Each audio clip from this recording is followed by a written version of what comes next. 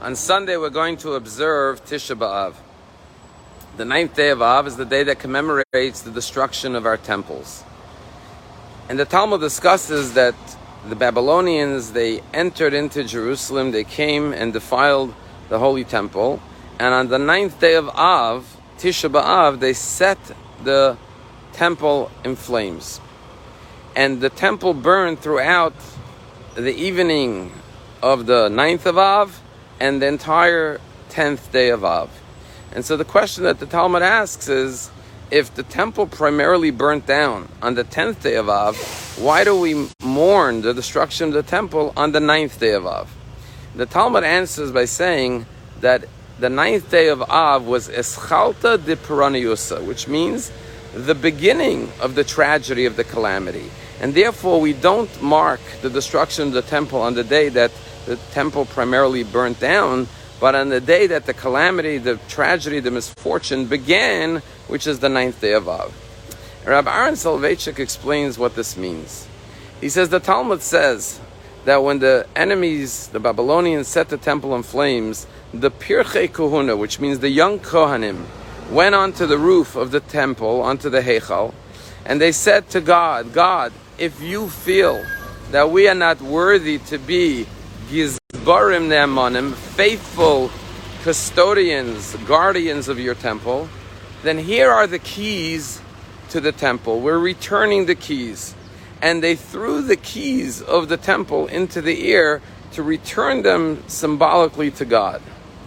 And therefore, says Rabbi Soloveitchik, at that moment when the young Kohanim lost all hope, when they despaired, when they lost faith, and they threw the keys into the air, returning them to God, that was the moment of the ultimate tragedy. And therefore, that's the day that we mourn the destruction of the temple. Because when we give up hope, that's when it's all over. That's when the tragedy occurs. As long as we have hope, there's the possibility of a brighter future. And perhaps this applies as well to our interpersonal relationships.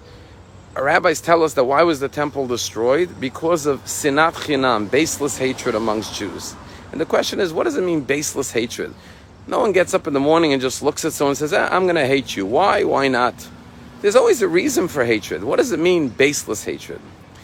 And perhaps it means as follows. There are some times that someone does something that's questionable. You don't have a basis. You don't have proof what their motivation was. You could either judge them favorably and give them the benefit of the doubt and assume that they had good intentions, or you could give them a negative judgment. Now with ourselves, we always give ourselves the benefit of the doubt. But when it comes to others, sometimes we think negatively of others. And that's the meaning of baseless hatred.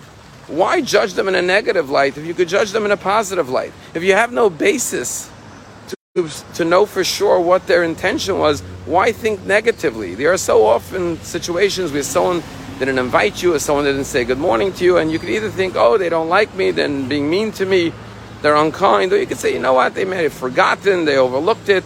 Always, when you don't have a basis, you go in the positive direction, think good, and judge people favorably. And that's something practical that we could do over the next 9 days and beyond. Always try to give people, like we give ourselves, the benefit of the doubt. And I learned this lesson last week. When we came back from Israel, we spent the day touring Portugal. And at the end of the day, we headed back to the airport to catch our flight back to America, to the States. And we had a bunch of handbags, and we were going to the flight. We were about an hour away from the flight.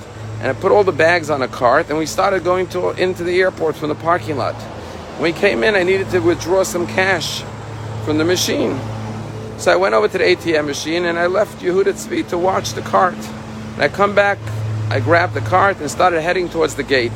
And I quickly look over the bags to see if all the 5 bags were there, when I noticed that my tefillin bag is no longer on the cart. And not only was it my tefillin bag, which is my most prized possession, 2 pairs of tefillin that I have, in addition to that, all 3 passports were in the side pocket of the tefillin, as well as my cell phone. And I said, oh my, what's going to be? What happened to my bag? And I said, well, maybe it fell off on the way from the parking lot. So I ran back and I retraced my steps and looked for the bag and could not find the bag. At this point, I was convinced that when I went to the ATM machine, maybe Yehuda Tzvi turned around and wasn't watching, and someone snatched a beautiful big brown leather bag and stole it. And I said, what's going to be? I'm going to be stuck here in Portugal now. I lost my tefillin. And not only that, I'm going to have to make new passports and get a new phone, all my contacts. Who knows how long this is going to take? And at that point, Dini approached the police office and said, our bag is missing.